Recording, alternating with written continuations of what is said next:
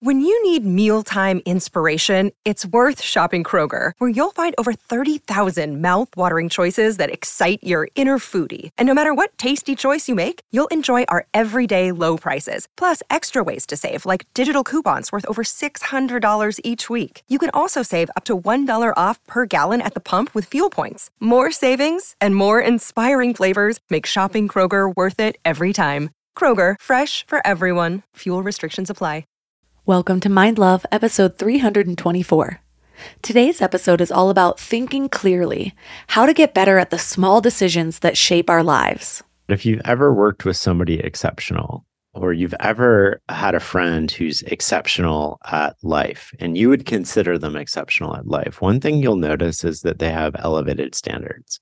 You work with somebody who's amazing, they have better standards than everybody else. They hold themselves to higher standards and they hold everybody else to higher standards. That's what makes the team better. That's what makes them better. That's one thing that really impacts them. Same in life. If you have a person who you're like, oh, they're really good at life, I'm sort of envious or a little bit jealous, you'll notice that they're probably more choosy about who they spend their time with. They're more choosy about maybe what they put in their body. They're more choosy about these different things. And those standards become something you can adopt. Turn up your frequency with Mind Love. Bite-sized brain hacks for seekers, dreamers, and doers. It's time to give your mind a little love with your host, Melissa Monti.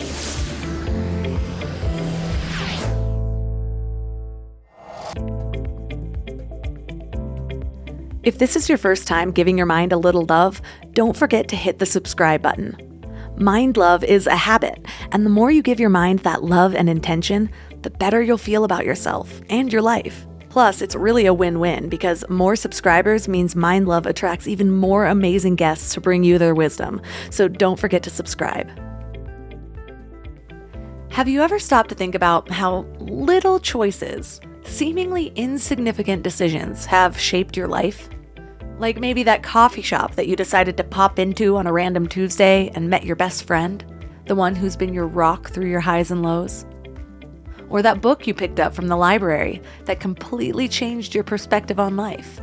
Or the day you took a different walking route only to stumble upon this cute little garden that's now your sanctuary when you need to relax.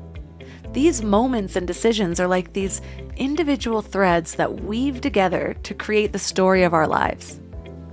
Each choice adds to the pattern, shaping who we are and where we go.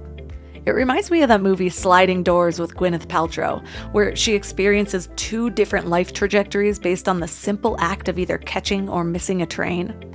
Well, just like the movie, every little decision we make can send us down a different path. It's pretty cool when you think about it, how every tiny moment has its own kind of magic. It gets you thinking about the trains you've missed in your life, all the what-ifs, like the times you made a snap decision that led to something big. It's like the universe has a plan for us, nudging us along even when we think we've messed up or missed a chance. I've taught myself not to get hung up on the what-ifs. We've only got so much energy, right? And what I'm learning is that the less often I split that energy towards meaningless things, the more I have for what's really important. There's just no sense in dwelling on things that I can't change. Instead, I think it's way more valuable to focus on getting better at making those small choices as they come. That's where the real power lies. We can't go back and edit the past, but we can be more mindful moving forward. I'm all for the idea that everything happens for a reason, but not when it becomes an excuse for complacency. If the mantra is to live in the moment, then my goal is to master being an active participant in those moments. To engage with and create the present fully, not just watch life as it passes by, waiting for it to happen to me. So that's what we're talking about today, getting better at thinking clearly and making those small decisions. Our guest is Shane Parrish. He's an entrepreneur, investor, and the wisdom seeker behind the popular website Farnham Street, where he writes about hidden insights that help you achieve lasting success. His online course, Decision by Design, has helped thousands of people worldwide learn the repeatable behaviors that improve decision-making in the real world. So 3 key things we will learn are how small arguments can have a monumental impact on your emotions and rationality. the enemies of thinking clearly and how to conquer them, and key strategies for overcoming self-doubt, boosting confidence, and taking bold leaps toward your dreams. We're all here just trying to live our best lives, right? And while you're here listening to a podcast, you might feel like you're on the right track, but then you visit family, or you have a work deadline, or something unexpected comes up, and you're all stressed out, and it feels like all the work is out the window. That's why it's so important to consciously curate what you can control, like who you surround yourself with, what you watch, what you listen to. So I'm going to add another podcast to your toolbox, The Dr. John Deloney Show. He has a PhD in counseling and has been sitting with hurting people for 20 years. He shares practical advice for everything from how to connect with people, how to face depression, overcome anxiety, and learn just what it means to be well. But what's really cool about his show is you can even leave a voicemail or send an email, and he'll address your topic or question about mental or emotional help on the show. So no matter what you're going through, the Dr. John Deloney Show is here for you. Listen to the Dr. John Deloney Show wherever you get your podcasts, or follow the link on the website.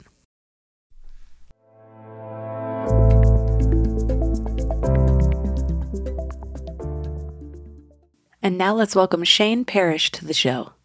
Hey, Melissa, thanks for having me. So what inspired your research into thinking clearly, and what makes you qualified to bring this to us? Well, qualified's a big statement, but I started working for a 3-letter intelligence agency about 2 weeks before September 11th. And what got me started was I was thrust into these positions of responsibility and authority, where I was making decisions that impacted my team and my country and other countries and troops in theater. And I realized walking home one night that nobody had really taught me how to make decisions, and I needed to get better at that.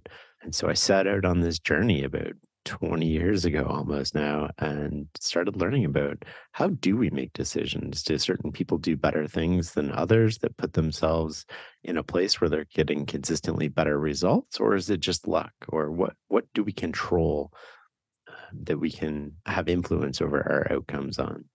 One of the things that I liked about the beginning of your book was that you talked about that your life tagline is mastering the best of what other people have already figured out. And I was like, oh, I love that tagline. I feel like that's kind of where I've been living my life as well. But how long have you been living by that? Ever since I first came across it, I don't even know where I came across it or if I came up with it or where it came from now. But when I think about everything that I've ever done, it's always taking somebody else's idea, making it my own, chewing on it, and sort of reflecting on it and compressing it and then using it. And I realized that I was searching for all of these original ideas, and it was just sort of, it wasn't working for me, but I could pick and choose from other people. And so, like, if you look at the book, it's all other people's ideas, and I've sort of accumulated them or maybe put them together in a different way than other people, but it's really the best of what other people have figured out and put into practice. And then I reflect on that and I think about it. And, so often we search for these brilliant ideas that they have to be our brilliant ideas, and our ego is sort of driving us in a way. But, there's a lot of really good ideas just hanging out there in plain sight, and a lot of ideas that have been around for a long time that sort of get overlooked because they're old, but they're consistent and they work. And I kind of like boring sometimes. What about you? I actually read the book Steal Like an Artist by Austin Kleon, and he talks about, he sort of changed the way I viewed myself in a way, because there were different times in my life where I'm just like, I just can't think like that.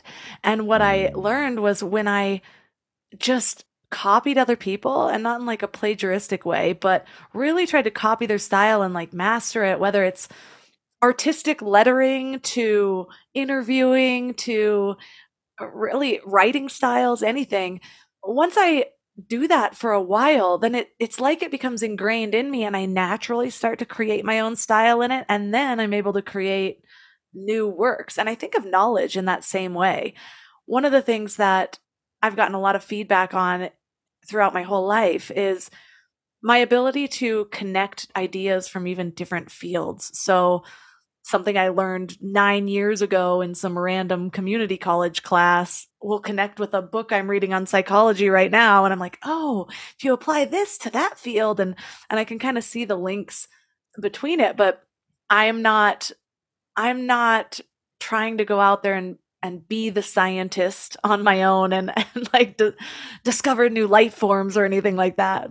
Yeah, you have to imitate before you can innovate. And if you think of how we learn almost any skill, we imitate somebody who already has that skill, whether it's sort of Lenny Kravitz learning to play the guitar, or you're learning to swing a baseball bat. And then once you get to a reasonable degree of competence with that particular, then you add your own flair to it and your own knowledge, and you sort of go farther. You talk about mastering clear thinking in ordinary moments over big moments. What's the power in that? Because you'd think that it would be the big moments that would make the biggest difference. Yeah, you would think that, wouldn't you? I mean, we're all taught to focus on these big decisions, where you live and who you marry and what career you go into. And generally speaking, we're pretty rational about those. We think about them, we know we're making a decision, and we're conscious about it. Not always, but for the most part, we're pretty good about that. Even if we're wrong, we get it generally directionally correct. But all of that gets multiplied by zero if you don't invest in your relationship with your partner. You could have the best career in the world and the best job and the best place to work, but if you don't show up and work your butt off, then it just goes away. And I think that we just take ordinary moments for granted. And the ordinary moments tend to accumulate into our position. And our position determines whether we're playing on easy mode or hard mode. And so I think I just took this idea of these everyday decisions, these everyday moments that we all have where we're not necessarily conscious we're making a decision. And I started looking at them and I'm like, these really impact us in ways that we don't think about. If you go home and it's a Friday night and you start arguing with your partner or your spouse about how to load the dishwasher or some common sort of domestic dispute. And if I were to tap you on the shoulder and say, "Hey, Melissa, like you're about to put water, gas on this situation. What do you want to do?" You'd be like, "Oh, water. Like this doesn't mean anything." But in that moment, we all lose sort of control. We're not thinking. We're not being rational. And what are we doing in that moment? We're escalating. And it's about how do we get out of that stuff? That makes a lot of sense because it's in the little moments that you find out how people handle situations when their guard is down. It's like there are Mm, certain things that I'm like, okay, this is a heated moment. I need to watch what I say. It's like I've done the work at least where I get into I'm more likely to have a little bit of a safeguard where I kind of stop, pause before reacting. I've been working on that for over a decade. But it's like those little things where it's like, okay, I'm sitting on the couch and nobody's around and I have exactly 40 minutes to myself while my baby's sleeping. Do I get up and do the things I need to do or do I stay in an Instagram rabbit hole right now? You know what I mean? It's like totally. no one's watching. I remember hearing, who was it? It might have been Joe Rogan talking about how he sometimes pretends to that there's a camera crew following him around. And every Yeah, now and then I'll get into that mindset where I'm like, I'm trying to be my best self. I'm only accountable to myself right now. So it shouldn't matter if a camera crew is following me around, but what do I want to actually be? How do I want to show up in this world? That those little decisions are going to create the basis of the habits that create who I am. totally. And we often deceive ourselves, right? If you ask somebody what their priorities are and then you look at their calendar and how they allocate their time, there should be alignment between those things, but often we don't have alignment between that. And that's okay as long as we're conscious about it. But we often are not conscious of that. And these aren't where we're consciously making decisions because each one in aggregate is this ordinary sort of decision that doesn't have a big implication. It's only when you accumulate those moments together do you end up with this dramatically different result than we want. It's funny because there's several areas of my life that I just am pretty aware that I'm wildly different from other people. Oh, I want to hear more about this.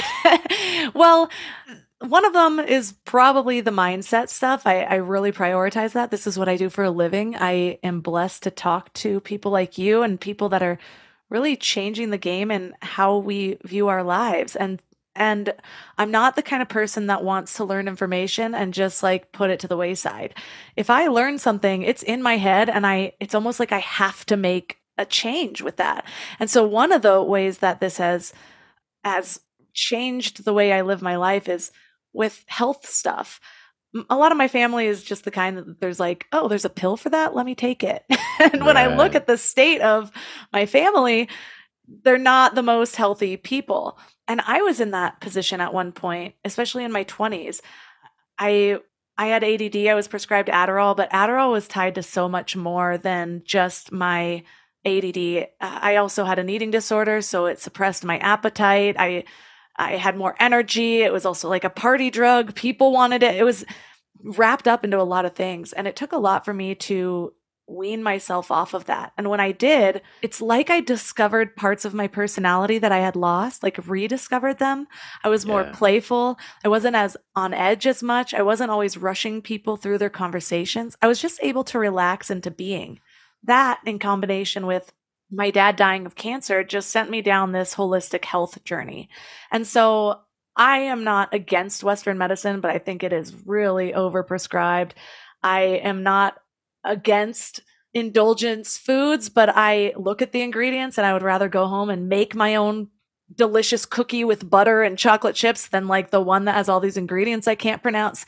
And so over the last 10 to 15 years, I've made so many changes that when somebody like my mom or a cousin comes to visit, or I go there and they're trying to give me stuff, and it's just like there's this huge disconnect between me and other people. And so sometimes I'm like, well, am I on the deep end of this? Like, have I taken this too far? Or have I just sort of built my values into my lifestyle, and seeing the contrast of other people is really the only time it seems to come up? And that's a little bit of a tangent, but it just is just the way I work. And like, oh, I've learned this, that this ingredient might be bad. It's just being cut out of my diet forever. Yeah, it sounds like you're sort of going back to basics and simplifying in terms of what you put into your body and being conscious about that.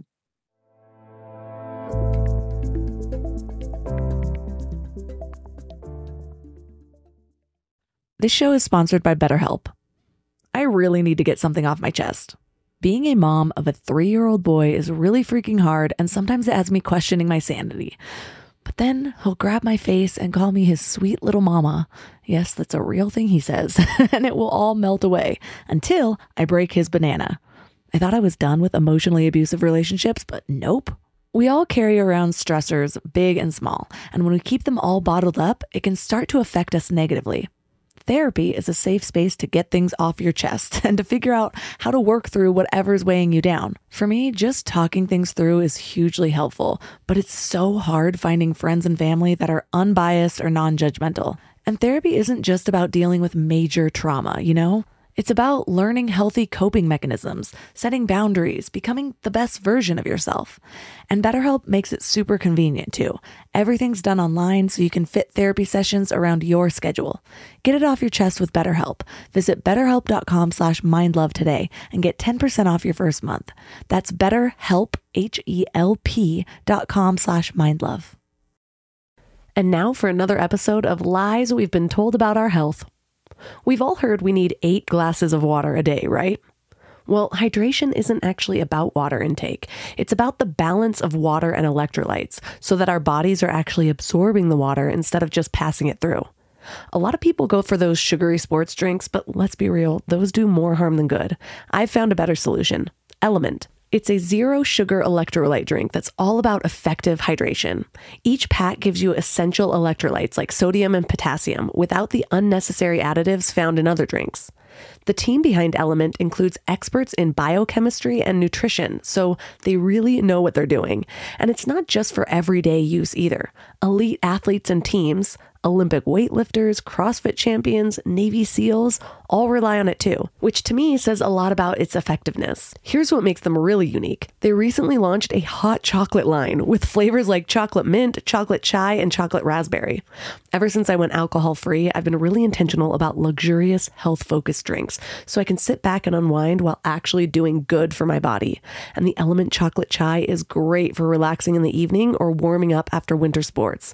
And you can try Element totally risk-free. If you don't like it, you'll get your money back, no questions asked. Receive a free Element sample pack with any order when you purchase through drinkelement.com/mindlove. That's drinklmnt.com/mindlove to get a free starter pack with any order.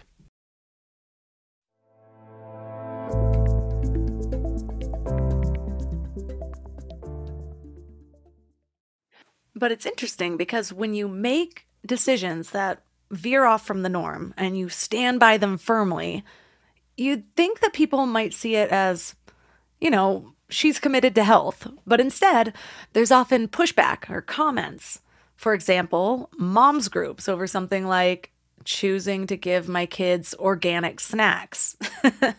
It sounds silly, but it's as if by not sharing the same values, there's just this subtle pressure to justify your choices, which can then leave you having doubts, wondering if you're overdoing it. But then you just step back and realize, wait, this is about what matters to you, not them. That's where you find your footing in the clarity that your decisions are crafting your ideal life, living into your values, staying true to what's important to you, regardless of the crowd's opinions. That's interesting, right? Because if you think about it a different way, if they agree with you and then they don't choose to change their own behavior, then what does that say about them? And so it's almost like they have to be in a situation where they would be doing that. And I think, what makes the world beautiful is that we all have these different ideas about how to live and how to eat and how to be healthy. And we all get to express those ideas in everyday life. And it's only when we are confronted with people living in a different way, do we have to look into ourselves and be like, oh, am I choosing and am I doing the right things for me? Or do I want to change something? And it's really hard to admit that you've been doing something wrong for a long time. If you find a better way to do something, that's what you should do, right? You should admit that you made a mistake and course correct, or now you have new information and you're going to do better. But that's a really hard realization to make because it plays with our ego a bit, right? What have we been doing all these years? If what you're doing is right, that means what I'm doing is wrong. Or if what you're doing is better, that means what I'm doing is less better. Well, now all of a sudden I have to have this internal conversation with myself. That's so true. And it's interesting to me because I also get a lot of comments with oh, how come, why are your kids never sick? Or how did you do this? Or blah, blah, blah. And I'm like, I really prioritize health. I don't know what to say. But then when it comes down to the actual components of what that means, there's all the pushback. And it comes up too with parenting. I've noticed a lot of my friends with kids, now this generation has so much access to information. And so we all, any topic of parenting, sleep, food, whatever, baby-led weaning versus purees, everything is a heated topic and within moms of this generation. But then there's a clash between the previous generation who got, my mom got all her information from her mom and her sister. And I'm like, yeah, but what's that based on? And so there's always in my day, we did it this way. And it's my parenting decisions aren't just, oh, this is the way I want to raise my kids. It's different from how you did it. So it's almost like a threat to, or a put down to their parenting in some way. It's just funny. Well, it's got to be the same thing, right? If you're doing it differently, then does that mean that my way was wrong? And it's sort of that conversation that people have with themselves. And your kids will be doing the same thing when you're, when they have kids and you have grandkids, they'll be raising them slightly different than you raised them. And they'll be expressing their opinions through these actions. And you'll be faced with this question as well. I think it's natural. And these words are really ambiguous, right? When you say you're being healthy, health means different things to different people, the same as wealth and money mean different things to different people. And so you really have to nail down the vocabulary about what does healthy mean? Do we all agree that we need to sleep? Okay, well, and then build it back up, right? What does a healthy eating look like? What does a healthy lifestyle look like? And how do you make trade-offs between different things when you have competing interests? When you have to work and you have to do things and maybe you have to make sacrifices in other areas, some people might choose to sacrifice and their health and go to, I don't know, McDonald's for lunch. And other people might choose to go to the gym for lunch and, not have as busy of a job, or they take more freedom and less money. And these are all the trade-offs that allow us to express our individuality and our current thoughts. And you can sort of see based on people's choices, whether they're conscious about them or not, what they value. That's so true. Because I also know people who have a lot of the same habits that I would consider sort of me prioritizing health, but it's coming from a place of stress, like the water is poisoned type thing versus I'm going to filter my water because I want to know what I'm putting, it's like and that happens a lot in the holistic communities and it's like, well, you're stressing yourself out, which is just kind of undermining a lot of the decisions that you're making. But Yeah. I know that one of the things you talk about is that in order to get the results that we desire, we have to do two things. We have to create the space to reason in our thoughts, feelings, and actions. And we also have to deliberately use that space to think clearly. So, what do you mean by creating the space to think clearly? And some of the things that we've been talking about, how would that be applied? Yeah. So we're all animals. Humans are animals, and what we share these traits with other animals and sort of these biological tendencies. We're territorial, we're self-preserving, we're hierarchical, we're ritual. All animals are those things. The difference between humans and other animals is that we have the ability to reason before we respond, whereas 99.9% of other animals don't have that ability and they just react. And we're no better than other animals if we don't use that space to reason and to think. And so when I think of what it means to think clearly, there's sort of three components to it. It's the position that you're in, managing your defaults, and thinking independently. And those three things all sort of work together. And the position that you're in is sort of the space, right? So if I tell you, you have to recognize when you're angry and then control yourself. Well, that might work 20% of the time, but you're playing on hard mode if that's what you're waiting for. How do we make that on easy mode? Well, you can position yourself so that you get angry a lot less, right? You work in a job that you like, or maybe you eat better food or you sleep better. There's all these things that go into dampening your anger a little bit. And when you dampen it, it's easier to sort of manage these defaults or control these urges that get other people into trouble. And I think that we just don't think about that. We think about how do I respond in this particular moment? And then when I think about what we can do differently, it's like, how do we choose to play on easy mode? And I don't know about you, but there's like no points for difficulty in life. So why not make it easier than, why not make it easy instead of hard? A great example of that is, I have two teenagers at home, and one of my kids came home a few weeks ago and, he handed me his test and he got a really bad grade on his test. And he just looked at me, shrugged his shoulders in the way that teenagers do. And he said, I did my best, and like brushed by me. And I was like, oh gosh, this is not the moment to talk about this with him. But I waited until his emotions dampened down a little bit. And I said, hey, let's talk about this. I want to know, what does it mean to do your best? When you said that, I want to know, what were you thinking? Explain that to me. And he said, well, my test started at 10 and I looked at all the questions and I looked at all the points and I allocated my time properly. And I was like, oh, that's really good, right? Like you did the best you could from 10 to 11, that 1 hour of your test. But let's rewind and look at the 72 hours leading up to that test. Did you study effectively? No. Did you sleep well? No. Did you pick a fight with your brother? Yes. Did you eat well? No. Well, you didn't really do your best then. You chose to play on hard mode.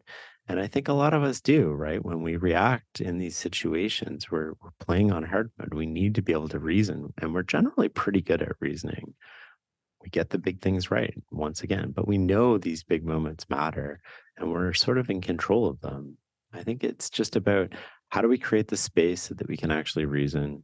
We can choose to play on easy mode and we can control our sort of emotion, our ego a lot easier than when it's on hard mode. That actually brings me to something that is the reason when I say I prioritize health. In my mind, I use it as kind of a catch-all word for those basics, the foundations. But I also have a belief that the closer I am with nature, it's kind of putting my body on easy mode. And so I like to eat foods with that I'm making from home more than getting processed foods. And I like to be outside in the sun instead of going into a tanning bed or like just taking vitamin D. It's like, why not just let my body produce it? But one of the biggest things is sleep, because I know that I am not myself when I don't have sleep. And so it's funny because there's something about going from your 20s to your 30s where it's just like, how was I never prioritizing this? I was such a party girl back then. And it's like I'd just stay up late, drinking, whatever. And I'd wake up feeling like crap and wonder why my moods were all over the place. And now I have such a solid baseline that it's like, that's just me taking care of myself in a way. But I also know that because of my experiences, the people that I talk to, I probably have a lot of biases in within what my definition of health is. And I know that because I dealt with an eating disorder for so long. And so to me, there's like this fine line with certain things where it's not just that I'm avoiding it because I believe in the holistic communities where it's toxic. I know people are triggered by that word, but I think about it. But it's toxic for me as a person because I know it's like a trigger food or something like that. And I know once I eat it, these old spirals come back that I haven't dealt with in so long because I'm not feeling good about that food. And the reason I'm bringing this up is because it all happens so quickly for me that I'm just making a decision and I feel like I'm right. And one of the things that you teach is that what we consider to be thinking is in fact reacting without reasoning. And so I'm wondering if you can elaborate on that. Well, a couple of things come to mind as you were talking, right? When you think about the worst moments in your life or the moments where you make the worst decisions, you're generally being impulsive. You're not thinking, you're just responding, you're reacting in the moment. And if you were to go back and press pause on that and look at sort of the 72 hours going into that, I bet you probably didn't eat really well. You didn't sleep really well. You probably weren't working out. You probably weren't doing these boring things that we know make a really big difference in terms of our ability to control those impulses. So you were playing on hard mode. And when you're playing on hard mode, you're relying on willpower and you're relying on the ability to catch yourself feeling angry in the moment. And that works about 20% of the time. If you look at Alcoholics Anonymous, what did they tell you to watch out for? It's halt, hungry, angry, lonely, and tired. If you are any of those things, call your buddy. Why? Because you don't make good decisions in those moments. And we're the same way. And I think that we just don't think about how we can put life on easy mode. Doesn't mean we're still not going to get angry. We're still not going to get upset. But on a scale of 1 to 100, we're not going to be 99. We're going to be like 65. And it's a lot easier to avoid problems when we're at 65 than 100. The other thing that sort of comes to mind in these situations where we're relying on willpower to make the right choice. Maybe it's a food that triggers you. Maybe you don't want to eat dessert and everybody's eating dessert. How do we avoid just having to make a choice in these moments? And one thing that I talk about in the book is creating automatic rules for success. And these automatic rules, we're taught our whole lives to follow rules. Here's the speed limit, you follow it. You don't have to be told to follow the speed limit every day. Once somebody tells you it's a rule, you just intuitively follow it. But we've never been taught how to use these rules to our own advantage. And I came up with this idea when I was talking with Daniel Kahneman in his penthouse in New York. And I remember he was on the phone and he said something that really struck me. He said, my rule is I don't say yes on the phone. And then he sort of like hung up and he's like, I'll get back to you. And we started talking after and I was like, wait, tell me about this, your rule. And he's like, yeah, I felt a lot of social pressure to do things that I didn't want to do. I don't like disappointing people. I don't want to say no. And so I ended up doing all these things that I didn't want to do. And who can't resonate with that feeling? I do. And he said, so I created this rule where I just don't say yes on the phone. And when I tell people it's a rule, they don't argue with me because we've been taught our whole lives not to argue with rules. And I was like, that's brilliant, right? He took this common, ordinary situation, he created a rule around it. And by creating that rule, he doesn't even think about it. He's not making a conscious decision in that moment. He's just following the rule he's already created. And I was like, what other rules do you have? And he's like, oh, that's the only one. And I was like, this is so powerful. Like you can use this for everything. So I had a friend that I tested this out on who is sort of trying to eat healthier. And by trying, I meant they were using willpower to eat healthier. And so they were in sales, they were going out to restaurants all the time, and they always ended up eating the, bad food, doing bad things in social circumstances. And who also doesn't resonate with that, right? You're celebrating with your friends, you might not want to drink, but you do. And so I was like, here, why don't we just create two rules around this? And I want to see if these rules make a difference for you. The rule is you always eat the healthiest thing on the menu. And the second rule is you have no dessert. And sure enough, they implemented this. And 3 months later, I get this phone call and they're like, this has changed everything. My health is dramatically improved. I'm more energetic. I'm walking more. I'm exercising more. I'm doing all these things. And, at first I was like, oh, this sucks. And he's like, after the second or third time, he was like, it was just automatic. I didn't even have to think about it. I wasn't using willpower to pick the healthiest thing on the menu. I just intuitively knew that that was my rule. And I was like, oh, this is really powerful. I've tried this out on a few people now. And so, what other rules can we come up with that are just really effective at getting what we want? So, you have to determine what you want to get, and then you can create your own rules to make sure that that happens. One of mine is I work out every day. And I think it's like so funny to think about this, but like when I was working out 2 or 3 days a week, what was happening to me is I was negotiating with myself. So I would get in these situations where I'm like, I'm really busy today. I don't feel like working out. I'll just be behind on all these other things. And I would say that I will do extra tomorrow. I would lie to myself. And that's the negotiation that we do. I'll do extra tomorrow. Of course, when tomorrow came around, I'm just as tired. I'm just as, got just as much on my plate to do, and I don't feel like it. And so I said, I'm going to create a rule. My rule is that I'm going to sweat every day. And that doesn't mean that I'm going to work out for an hour every day. It means that I can change the duration, I can change the scope of my workouts, but I'm going to work out every single day. And that doesn't mean I'm even going to go to the gym every day, but some days I'm just going to go and do squats and then leave. And that's all I can do for that day. And that's fine. I'm not going to beat myself up about it. So when I wake up in the morning, the conversation changed from should I work out today? Because I'm only working out 3 days a week. So I get to pick those 3 days, to how do I fit a workout in today? And it's a really powerful difference that makes a huge impact on your health and your willpower and the choices that you make. That is basically how I live my life with food. I don't buy non-organic processed food.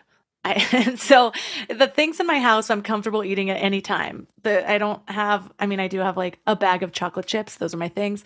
But it just makes it easier because when I'm out, I don't stress myself out when, people are ordering whatever. I'm not asking them where they source their food. I will prioritize a farm to table restaurant, don't get me wrong, but it's just mostly the rules at home because I eat out like once a month maybe.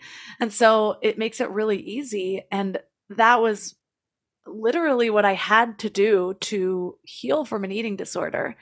And now it's just sort of a way of life that keeps me feeling my best. But I also realized that that was, for me, how I had to handle alcohol. I was, like I mentioned, a big party girl.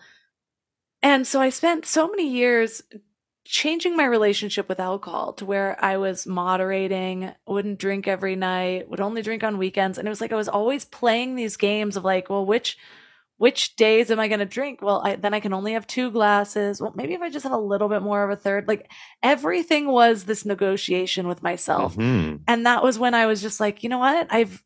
I wonder how much better my life would be without this. And of course, at the time, all I could think about in my head was, yeah, but what about those times snowboarding and I can't just have a glass of wine on the top of a mountaintop or at weddings or this? And I'm like, let's just see how it goes. Do 30 days. And then 30 days turned to 90 days. 90 days turned to a year. That turned to 2 years. And now it's not even a question. My life is so much drastically better, so drastically better than it was before. Just with freedom. Like I feel free. And not only that, I actually have more fun at social functions now because I'm not sitting there thinking, well, do I go back and get a drink? Am I drinking faster than other people? And I know that there's a whole segment of people that don't have these conversations about alcohol, but I am one of those people. And so I went to my 20-year high school reunion a couple months ago, and I had so much fun, and I had people coming up to me saying, "How are you the most fun one here and you're not even drinking?" And I'm like, "Maybe because I'm not in line for alcohol. I'm not having to stand off the sidelines, not dancing to hold my drink. I'm not getting too sloppy and losing energy.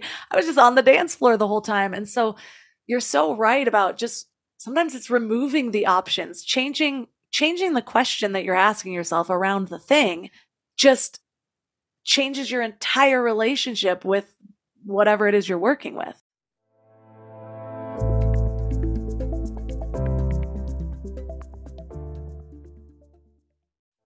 I'm constantly sharing with my clients to stop searching in life and instead start aligning. It's true with purpose, with relationships, with higher versions of yourself, and it's also true for hiring.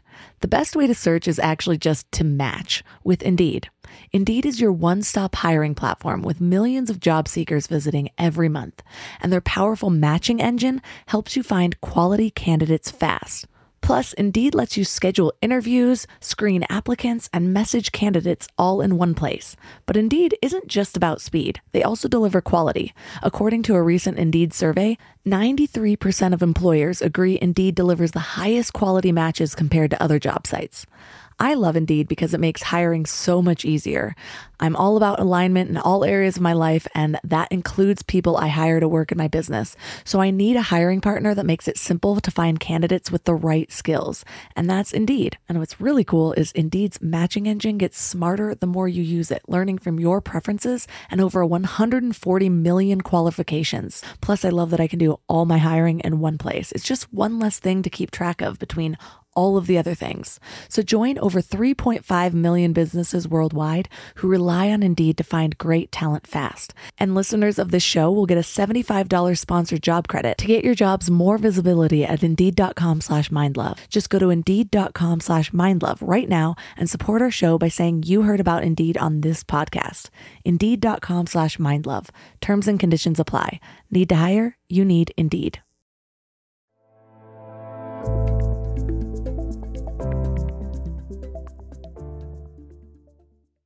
Totally. So think about what you want. Think about what rules would help you get that. And you can come up with your own rules. Nobody has to tell you what to do. You can, like you said, drinking on weekends only has been hard for a lot of people who choose to do that. And maybe they can do that and they're fine. But for a lot of other people, it's tempting to move to Thursday. And then if you do Thursday, you might as well do Wednesday. And if you do Wednesday, well, what's a drink on Tuesday? And then before you know it, some days becomes every day. And that's fine if you want to drink every day and you're not hurting anybody, and that's your choice. However, if that's not what you want to do and you're relying on willpower to make those choices and you're finding it hard to use your willpower, of course you're finding it hard, right? You come home after a long day of work. When are you relying on willpower? At the very moment that you need willpower the most, it's probably at its weakest. And so you can create these rules for yourself. My rule is I don't drink, or my rule is I only drink Fridays. And once you start telling yourself that that's your rule, it'll take a couple days, but then all of a sudden it just becomes this thing you follow and you're consistent about it. And when you're consistent about it, it becomes a ritual. And when it's ritualized, it just becomes the norm and you don't even think about it anymore, like you said. And then it's a good idea to just periodically check in with yourself, right? Where am I doing things that I don't want to be doing them? Can I create a rule around that? And where are things going really well in my life? And make sure that, you don't get off track with those things. When we're starting to build these rituals to responses of our biological triggers, what are some of the things we have to be aware of? What are the enemies of our clear thinking? Yeah, I think that the most common enemies are sort of emotion, ego, social situations, social pressure, doing what everybody else is doing, and inertia. Inertia is one where it's like you end up working in a job that you don't like just because it's really hard to change and you've been there and you're comfortable, or you end up staying in a relationship that you've been in for a long time. And it's sort of like too good to leave, but too bad to stay. And you don't end up doing something about the situation that you're not comfortable with or you're not happy with. Social, we've sort of talked about already, which is, you end up doing what everybody else is doing just because that's how we evolved, right? Again, we evolved to be self preserving. And if you think of what self preserving means in the context of a group, it means that you have to go along, you have to fit in the tribe, you have to get along with other people, you have to do what other people are doing. But what you really want to do is look for these moments where you can create positive deviation, where you can do something against the crowd and it gains an advantage. Ego is another one that a lot of people struggle with. They just think that their way is the right way and that no other way can exist. And once you start thinking that way, you get trapped into not listening to what other people can say. You get trapped into your perspective is the only perspective on something, and you stop thinking in these moments, right? That's what's common between emotion, ego, social, inertia. These are just moments that heighten our ability not to think and to react. When it comes to ego, I have 3 words written on my desk that help me encapsulate what I really want in any given situation. And those 3 words are outcome over ego. It's not about me, it's about getting the best outcome. And if I don't have the best way to get the best outcome, then I want to adapt somebody else's way. And I think that if we reframe outcomes around that and we put our ego in line with getting the best outcome, then we can really harness that to our advantage. When I was reading the section around ego, you highlighted the ideas that so often we're more interested in appearing successful over being successful or feeling right over being right. And it's funny because part of me wanted to argue that. And then I just thought about almost every situation where, like, different times when I would just feel right. I'm like, I don't even know that that's true. It's something I've been working on the last few years, especially having a public platform. I feel I have a greater responsibility to research things and watch what I say and whatever.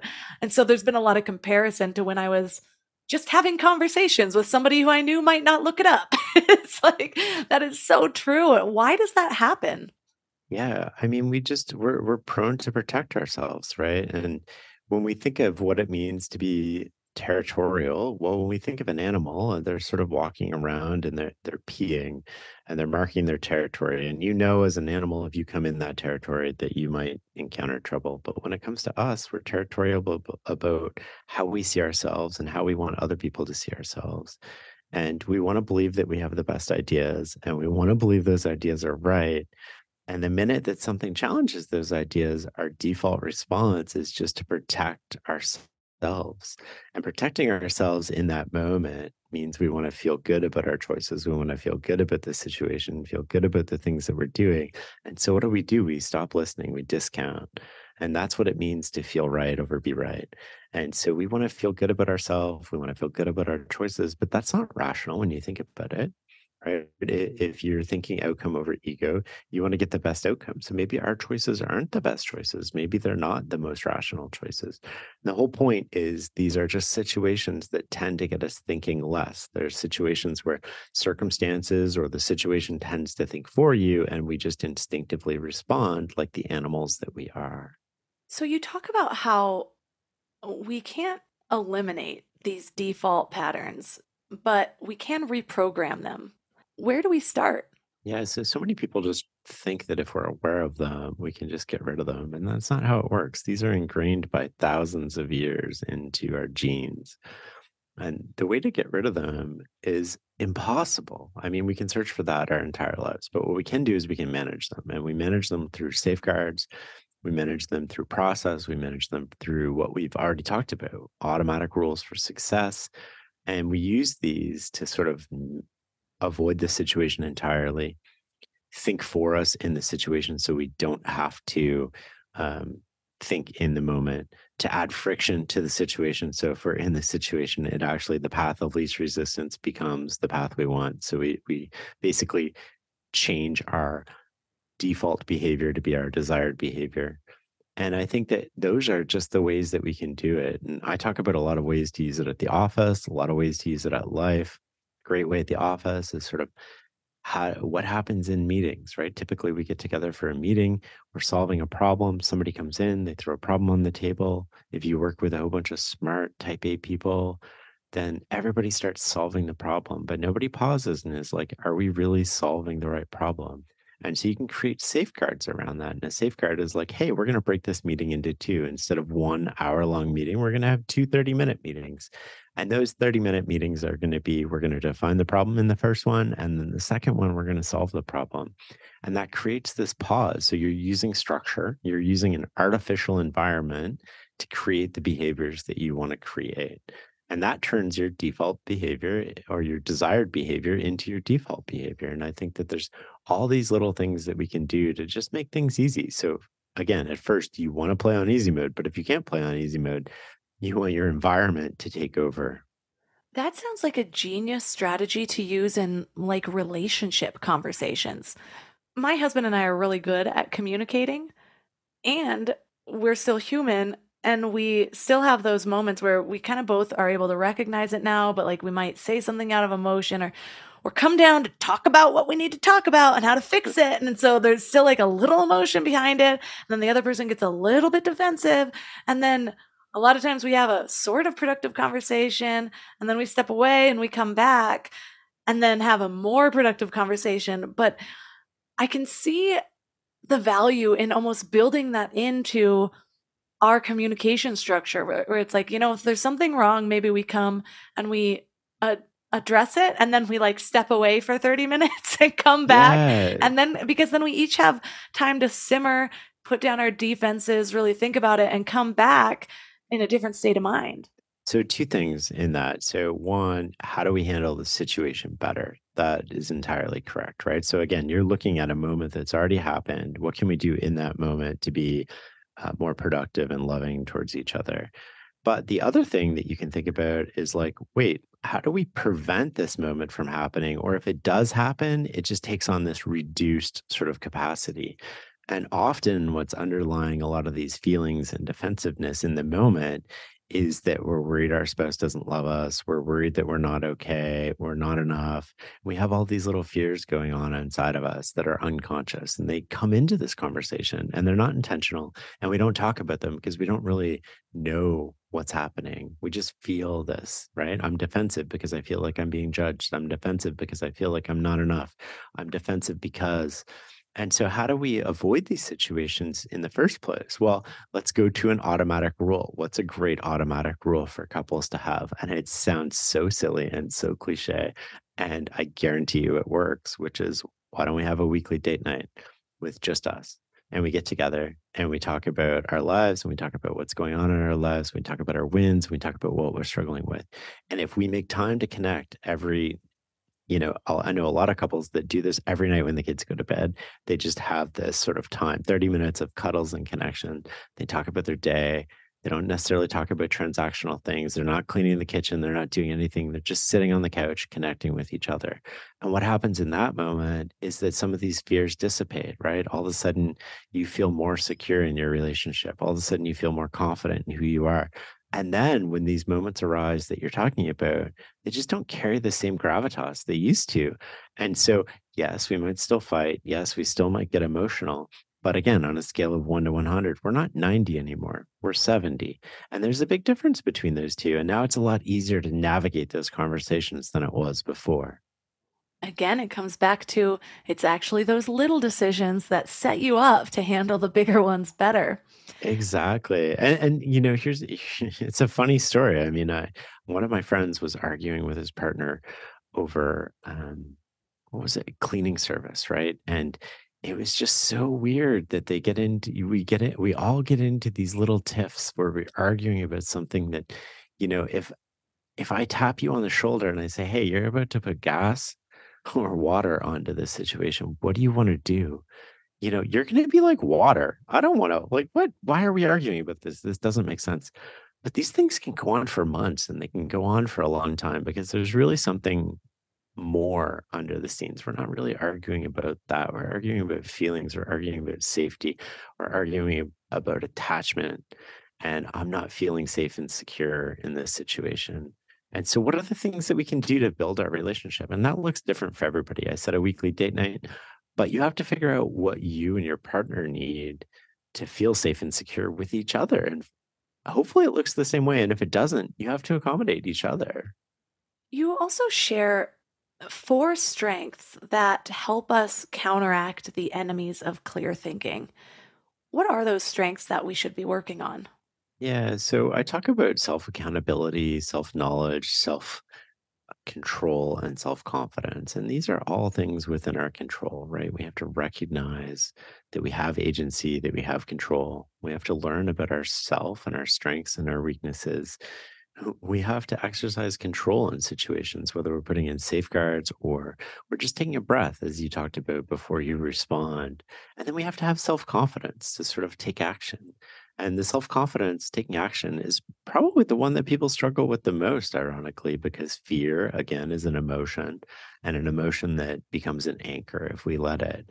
And so, where does confidence come from? And I think this is an interesting conversation a lot of people don't talk about, but it comes from all the hard things that you've done before.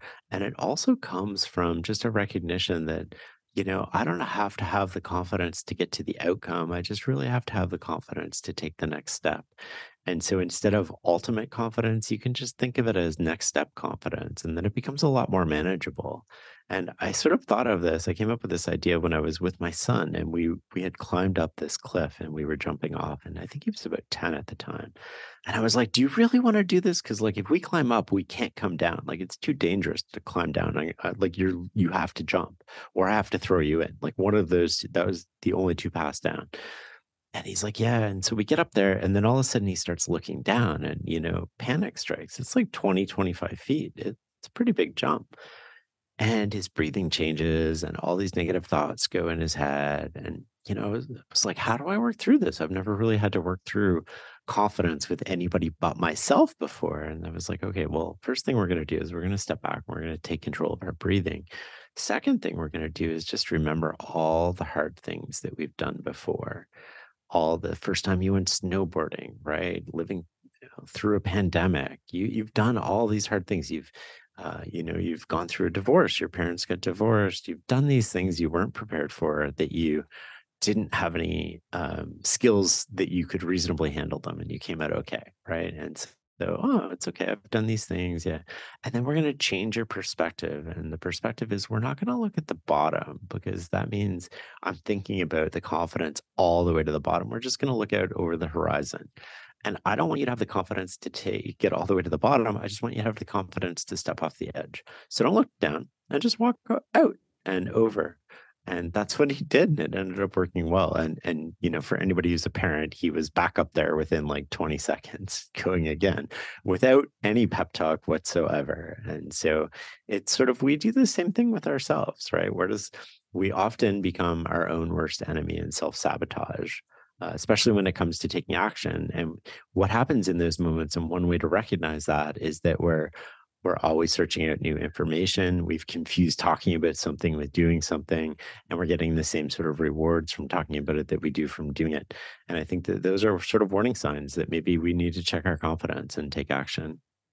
Confidence is one of those things that is like this underlying factor. I just recently polled my whole audience, and so many of them were saying they were struggling with confidence. And my first thought was actually that I wanted to commend each person individually for even having that awareness, because I had always sort of thought of myself as a confident person. But then looking back, once I finally made life moves, I was able to look at the previous 10 years and realize that I had been talking myself out of every big move. And it came down to things like self-confidence, worthiness. I didn't even realize that I was struggling with those things. And so anyways, for any listeners out there who realizes that they are struggling with confidence, you're one step ahead of where I was, because that awareness is the first step, and then you're more easily able to make the changes. But one of the things— Here's the strange thing, though, right? Like action creates confidence. Inaction creates a lack of confidence. And so the longer you remain inactive, the longer you put off that hard thing, the harder it becomes to do. And the quicker you take the first step, you don't have to have the ultimate confidence, right? Confidence to get to the end goal. You just have to have the confidence to take the next step. And that next step creates the confidence to take the next step. And it becomes this powerful momentum. Yes, because you're building the belief that you're the type of person that doesn't take action, that tucks yourself out of things. That's one of the things I've been working on just being a parent with willpower. I am blown away that there are so many people who have gone through parenting.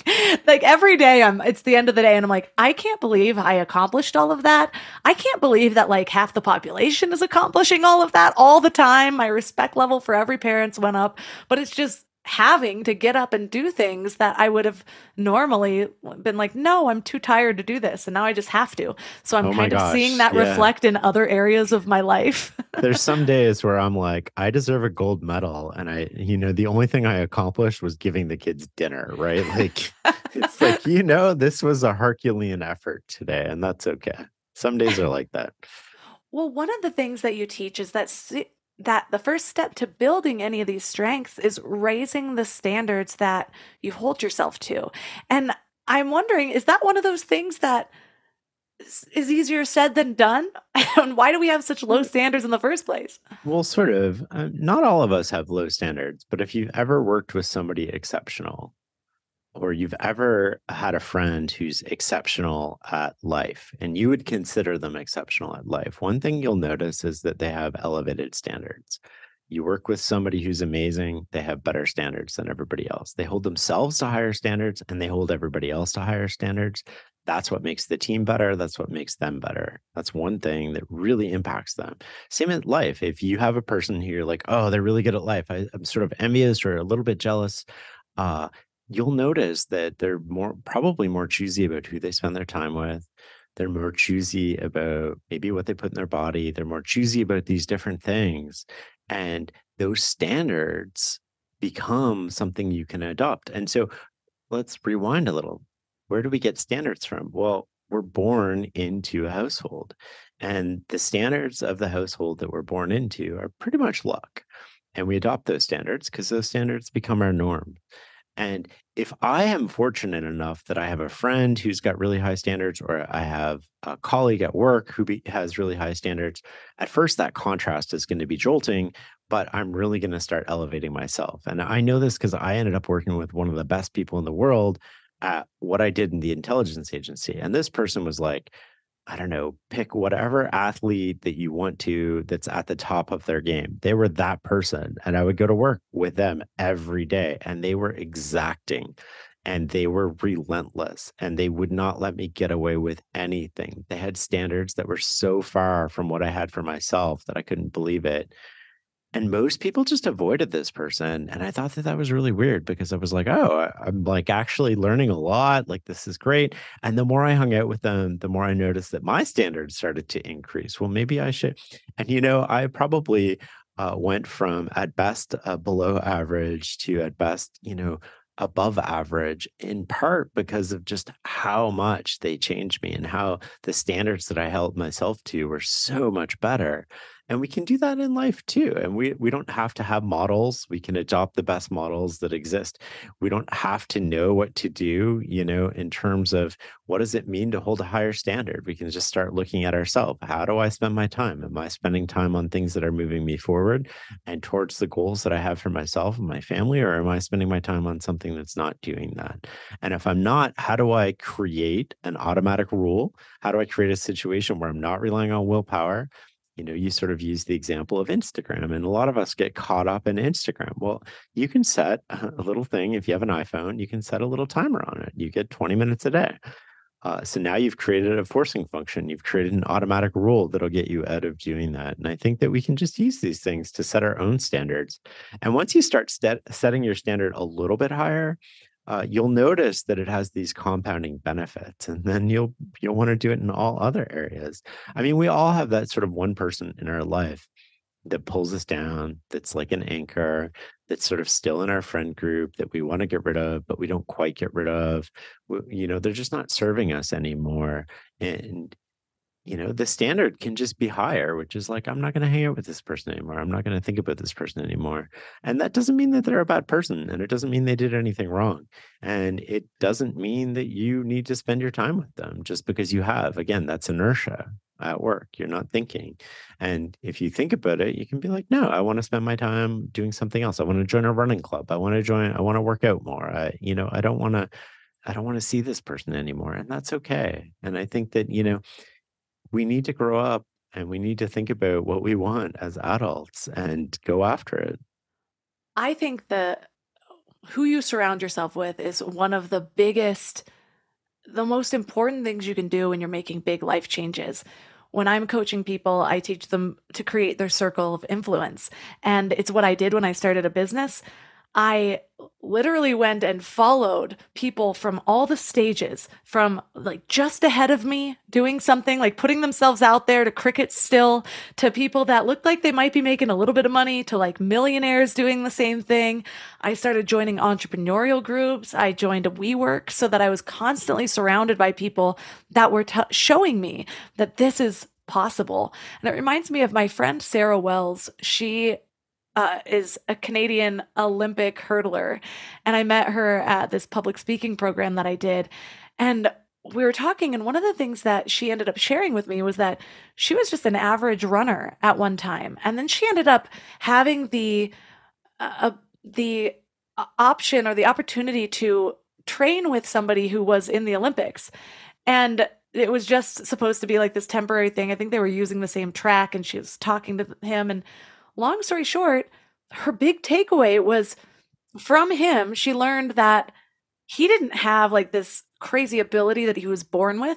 He just realized he's going to train harder than everybody else. And so she started watching that and started using that mindset. Like, it doesn't matter where I'm starting from. I don't need to be like running out of the womb. I just need to know what to do. And she started training harder. And when we were at this public speaking program, she was getting up every morning at 6, going running afterwards, like doing the things that other people aren't willing to do. And so often we're just think like, oh, well, I'm not cut out for that. And it's like, yeah, with that mindset, just do all the things. Your mindset determines a lot, right? And environment determines behavior. So if you want to change your behavior, start hanging out with people whose default behavior is your desired behavior. And that will change everything. And as you just talked about, that's a perfect example of that. Join groups where the default behavior is the behavior you're trying to adopt. Well, I love leaving listeners with an action item or something specific to think about during this week to sort of set the ball rolling of a new way of being, thinking clearly. If you were to give them one piece of homework, whether it's something to do or something to think about, what would that be? I would ask myself, what is one thing I can do today to position myself for tomorrow? I love that. One of the things that my husband and I are always reminding each other is in our 20s, we lived basically screwing over our future selves, like whether it was loans or drinking or whatever. It's like, oh, I'll do this later. And now I'm like, I don't want to do this at all, but future Melissa doesn't deserve this either. And so I'm going to do it now. And the benefits of that have been not just the fact that I make it easier on myself later, but like we talked about in the beginning, I've created space to make a different decision, a decision that actually like rather than having to wake up and clean the kitchen because I didn't do it the night before, I get to wake up and actually do something that moves me forward in life. So I love that action item. And for listeners that are loving this conversation and want to learn more about you and your book, where's the best place for them to connect? I mean, you can find the book anywhere. It's called Clear Thinking, Turning Ordinary Moments into Extraordinary Results. If you want to follow our weekly newsletter, which goes out to 600,000 people on Sundays, you can subscribe at fs.blog. And if you want to follow me on Twitter or anywhere else, just Google Shane Parrish. We also have a podcast called The Knowledge Project.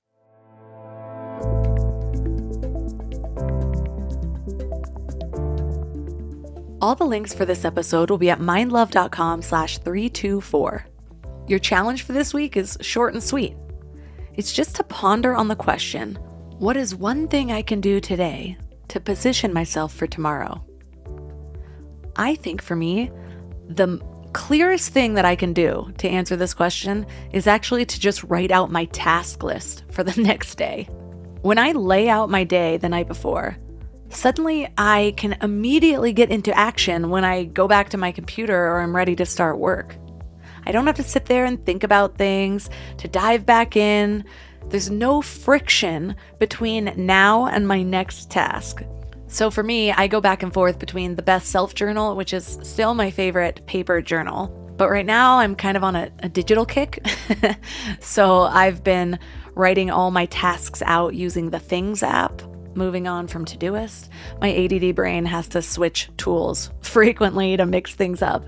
So currently I'm scooting all of my to-dos from my task list into the today list so that I can just get started right away. The other habit I'm in is meditating a lot. Actually, currently I'm meditating like at least twice a day, but sometimes up to 5. And it has been a game changer. It's really difficult to ignore actual data, and having my Oura ring and my stress levels and sleep levels and all that, and seeing how much they are clearly affected when I am meditating regularly in a positive way. It's just hard to ignore, so it's motivating me like crazy. But I've noticed that when I do not meditate as often or at all, my stress levels are seriously exponentially more. Meditating once a day even decreased my stress levels by 80%. Mind-blowing. So those are my 2 tips: planning your day the night before and meditation. But this is all about self-discovery. What works for you? What is your intuition and higher self telling you, nudging you to do to make your life better just by planning something a little bit in advance? I'd like to know what you come up with. Reach out to me on Instagram at MindLoveMelissa. If you love this episode, consider sharing it. Take a screenshot, tag me at MindLoveMelissa or MindLovePodcast or both. You can also check out the membership at mindlove.com/membership. There's all sorts of masterclasses to help you bring more intention to your life, including one on meditation. You will learn the power of a lasting meditation habit through meditation. So it'll actually be really fun to dive into. There's also courses on goal setting, priming your mind for lasting change. We've even got some intentional sexuality things in there by a guest host. So check it out at mindlove.com/membership. All of my amazing sponsors with all of their excellent discount codes is at mindlove.com/sponsors. And that's all for today. So thanks for giving your mind a little love today, and I'll see you next week. Thanks for tuning into Your Higher Frequency with Mind Love. Head to mindlove.com for a free gift to keep your vibes up until next week.